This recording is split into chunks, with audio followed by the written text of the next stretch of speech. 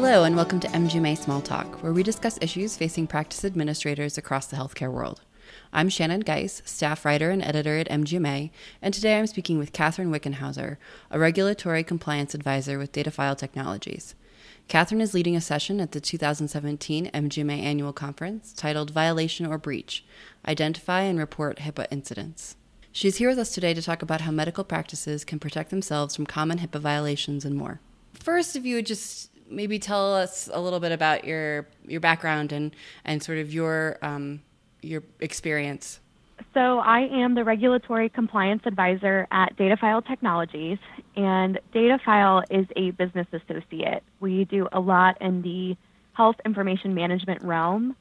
So my role as the regulatory compliance advisor is really first and foremost to keep a pulse of what's going on in the industry and ensure that as a business associate that we're providing compliance services to our clients, but also to give them expert knowledge and education and serve as a resource for them. Our tagline is cultivating and connecting healthcare data experts. So that's part of my role, is really to curate and get that important information out there to our clients. And then even beyond that, doing external education at events like MGMA to be able to keep an idea of what's going on and curate content so that way busy practice administrators and office managers can really get all the information that they need at one time. With healthcare changing so much, it's really difficult to have any idea what's going on at some point. So I pride myself on trying to do that and keep in touch with all the changes within the industry and be able to effectively communicate those when needed. The session that you are leading at MGMA 17 is Violation or Breach: Identify and Report HIPAA Incidents. So can you tell us a little bit about what sort of the difference is between a breach, a violation, or an incident, and why we should be really making a distinction between those things? Sure. So I think working in a healthcare practice or organization, we've all experienced a situation where something has gone to the wrong place. And then it's kind of that question of, well, what do we do? How do we protect the PHI that maybe fell into the wrong hands? What do we do that's in the best interest of the patient and the organization? So the situation with breaches and violations has come to light a little bit again more recently with the Office of Civil Rights additional guidance on right to access standards just about a year ago, a little bit more than a year ago. So I find from working with different healthcare organizations that sometimes there's confusion about, okay, well, what is actually a breach? What's a healthcare breach?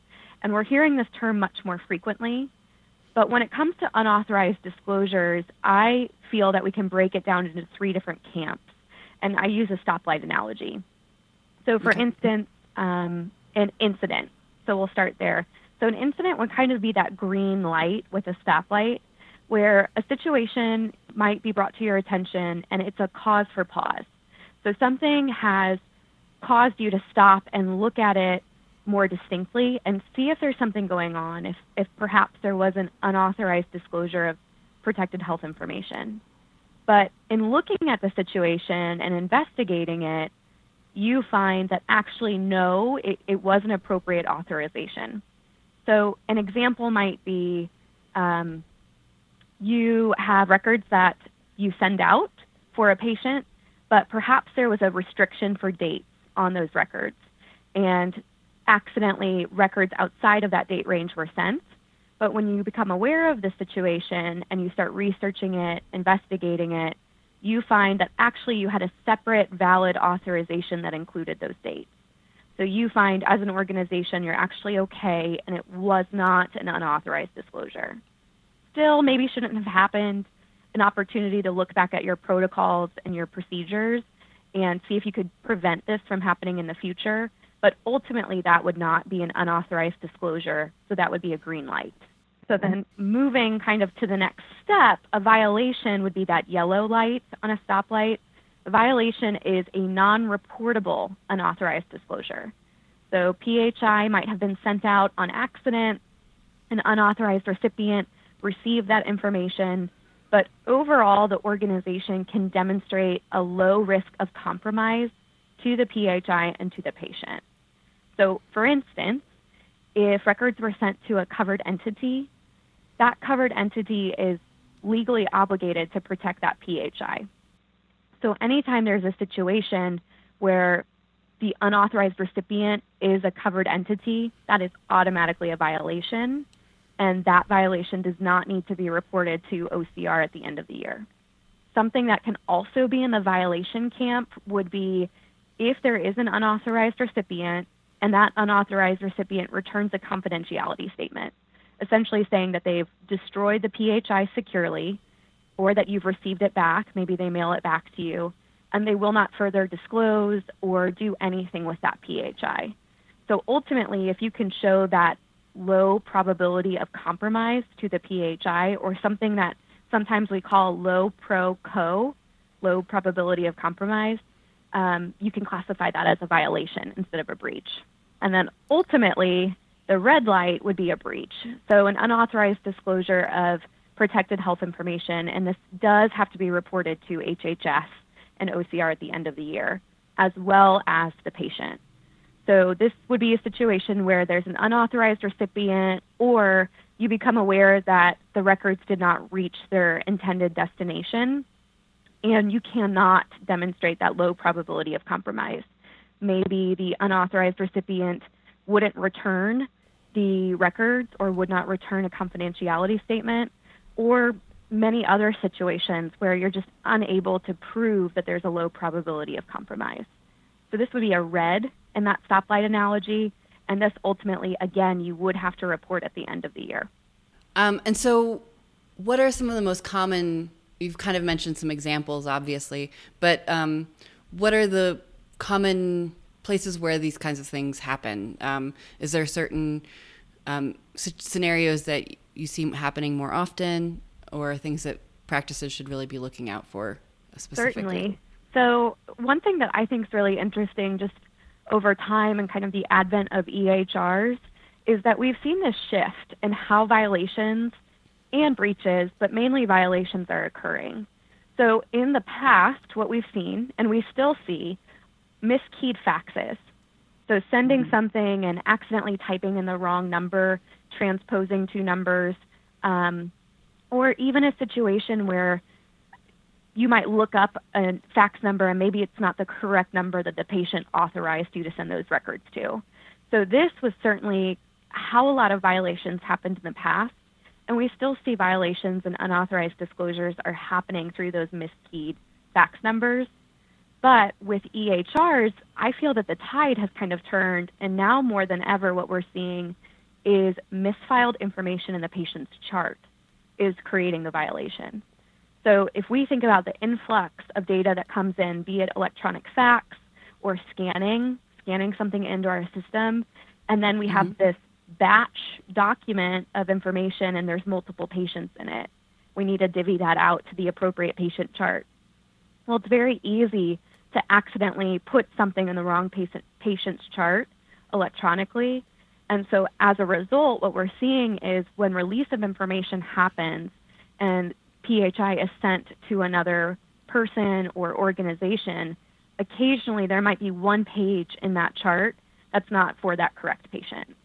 So at this point, I would say just with EHRs and all of the data influx that we have and that we've been seeing, that's probably the most common type of violation, and something that I think gets overlooked a lot for practices mitigating risk and thinking about, okay, well, how do these unauthorized disclosures occur?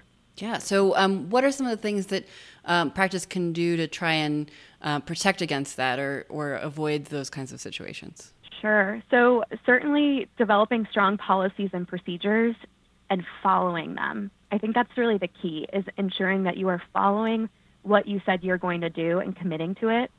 So one practice that I like is auditing a specific amount of the information that you're sending out. You don't necessarily have to. There's no requirement that you need to audit every single page of PHI that walks out your door. That can be extremely cumbersome and take a lot of time for practices. But coming up with a policy, for instance, maybe you do 20%. You audit 20% of the pages, and that's a random 20% of what you're sending out, as well as the first page and the last page for that patient. That can prevent a lot of misfiled information from going out your door. Same thing with miskeyed faxes. We talked about how that's a common type of violation. Verifying that the fax number on the authorization from the patient is the correct number that you're typing in. Just putting these little policies and procedures into place and then ensuring that you follow them will be a huge step in ensuring that you don't have a lot of unauthorized disclosures. And you talked about EHRs already a little bit, but what is the effect of new technology having on dealing with PHI and avoiding HIPAA violations? Because Sure. I feel like we're always hearing about new EHR systems or new patient portals, but how can those affect the way we deal with our PHI? Sure. This has definitely been a hot topic. And part of it, I think, is that we've had this stark contrast from a paper realm to an EHR realm. And really, this has been happening within the past 10 years. We haven't been fully embedded in this EHR realm really until meaningful use kind of pushed the envelope in 2011. And we're still getting our EHRs up to speed. We're still learning how to use them. And now with other pay-for-performance programs like MIPS and meaningful use, there's an emphasis for patients to be able to access their health information and to make that health information accessible. So some information is available through patient portals, and occasionally we hear about misfiled documents that show up in that patient portal. So that's another way that we might have an unauthorized disclosure, something being in the wrong chart and then being accessible to that patient. But we also have to consider that not everything is available to the patient through the patient portal. So just like we talked about some of those filed documents or even still having paper documents, when we get an authorization from a patient and we need to fulfill a records request, we need to look at all records, not just EHR records, but all of that patient health information, that protected health information that we have. So it's almost created more work in a sense right now with just different technology systems. And hopefully at some point we might see some streamlining, but I don't think we're quite there yet. Another really interesting area to look at, the hot topic, the big buzzword, interoperability, right? We've all heard about interoperability. But one area that hasn't really been talked about and is something that I'm interested in and that Dataphile is interested in as a whole, just kind of looking at and seeing what opportunities are there, is with that non-TPO piece. So with HIPAA, if you're a HIPAA nerd, you know TPO stands for Treatment Payment Operations. So you don't need an authorization from a patient to be able to transfer that information back and forth among covered entities. But with interoperability, what about utilizing HIEs and enterprise data warehouses to fill other requests that are non-TPO, that are not treatment payment authorization requests? So you could have a patient who might need records for a life insurance request, for setting up life insurance, or for an attorney. And being able to have some human component and some HIPAA component to verify an authorization to get in there and look at what information is in this enterprise data warehouse or HIE and be able to fulfill the request. I think that is possibly an opportunity where it could help fund interoperability. We look at money talks and what is the cost for putting up this interoperability kind of highway that we need to connect providers. And maybe that's an opportunity for us to really think about interoperability a little bit different and fund HIEs, fund enterprise data warehouses. So technology and looking at PHI and HIPAA violations, there's certainly a component to that, especially with interoperability, that I think we're maybe starting to think about, but there's not a lot of conversation around it right now. So that's an area I would look to in the future.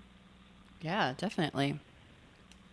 Another hot topic, especially very recently, is dealing with potential outside hacks. Do you have any thoughts on how practices can try to make sure they're PHI is secure from that kind of external breach?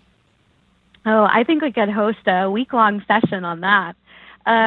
It certainly is a hot topic. It's something we keep on hearing about with different ransomware attacks and malware attacks.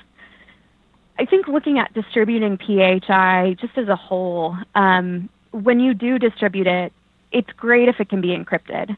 The more you can protect it, the more you can minimize their chance of compromise if it gets into the wrong hands. But something that's interesting that's come about in the past year with the right to access clarification and guidance is that PHI does not necessarily have to be encrypted if it's distributed. The patient can say, no, I understand that there's a risk if it's not encrypted email, or if I can't accept an encrypted USB drive or CD drive. But when we can encrypt and we can add that extra layer of security and safety, we certainly should. So if organizations are just kind of putting information on a USB drive or CD drive, or even just emailing and not consider the encrypted component, they certainly should consider that as a whole to make PHI more secure. There's a lot of conversation out on that with security risk analysis and NIST standards versus ISO standards, and there being some guidance and some set standards, but at the same time, there is not an end-all, be-all, one single thing for being secure. It's definitely changing. So if I could offer a piece of advice in that realm, it just would be to continually assess and look for your opportunities for improvement. There are always going to be opportunities for improvement. No one is completely 100% HIPAA safe. There is no stamp or golden seal, if you will, to say, okay, everything is all good. There's always an opportunity for improvement. At the same time, I don't think that our overseeing entities like HHS expect us to be perfect. They realize that we're constantly in flux and that healthcare is an industry. There are costs associated to ensuring PHI is secure. So just keeping that in consideration, that what is necessary, and looking at where your biggest cost benefit is, and if you can't put something into place, is it reasonable and appropriate for you not to do that? The big term that we see a lot in HIPAA is reasonable and appropriate. So when we're not able to do something, making a statement as to why it's not reasonable and appropriate for us at that point. Yeah, that's great advice. Any other specific advice you'd give for practices in order to sort of stay on top of HIPAA and protecting their PHI? Or anything else that we haven't maybe mentioned so far yet? Sure. Definitely a couple of things. So one, if you have a breach, it's okay. It's okay. It happens to a ton of organizations. And I would personally argue that if you're an organization and you have more than 5 clinicians or providers, you can probably expect a minimum of 1 breach a year. So if it's happening, ensure that you report it appropriately. It's not necessarily a red mark on your organization that you have a breach. It happens to all organizations. We're all human. We all make mistakes. It's just about ensuring you mitigate it appropriately and you notify the appropriate parties. So do that low pro-co assessment, that low probability of compromise, or what we also call a breach risk assessment, to determine if you have an incident, a violation, or a breach on your hands, and then take the appropriate steps. Beyond that, we all know there's just a ton of information out there. Healthcare is always changing. So I think utilizing industry resources like MGMA, coming to conferences, really diving in and devoting your full attention for a couple of days or even a couple of hours on a webinar can truly yield great results for you later down the road. So utilize those resources, that content that's out there that's curated for you to help you save time and ultimately help you do what you want to do, which is provide great patient care. That's why we're all here. We want everyone to have a great healthcare experience. So utilize those industry resources. Don't worry, it's not the end of the world if you have a breach, and we'll be good to go from there. Yeah, we've covered a lot of really wonderful information. Is there anything else that we haven't talked about yet that you would want to make sure to mention? Or I would just also highlight that the Office of Civil Rights is still doing their audits. So we heard a lot in 2016 about these phase 2 audits of about 200 covered entities and a certain number of business associates being audited as the OCR develops a permanent audit program. And they will be looking at some of this information. They will be looking at information related to breaches, violations, incidents, and your policies and procedures, your security risk analysis. So not letting that slip out of mind while maybe it's not such a hot topic right now. If an OCR audit comes across your plate, your email, you have about 10 days to respond. That's been our expectation. So just not letting that slip top of mind, noting that it's great to get your ducks in a row and have everything ready to go in case you do get one of those audits. Well, this has been wonderful. I really appreciate you taking the time to talk. You really have such a wealth of information. I appreciate it. For more information about Catherine's session at MGMA 17 and to register for annual conference, visit mgma.org/podcasts.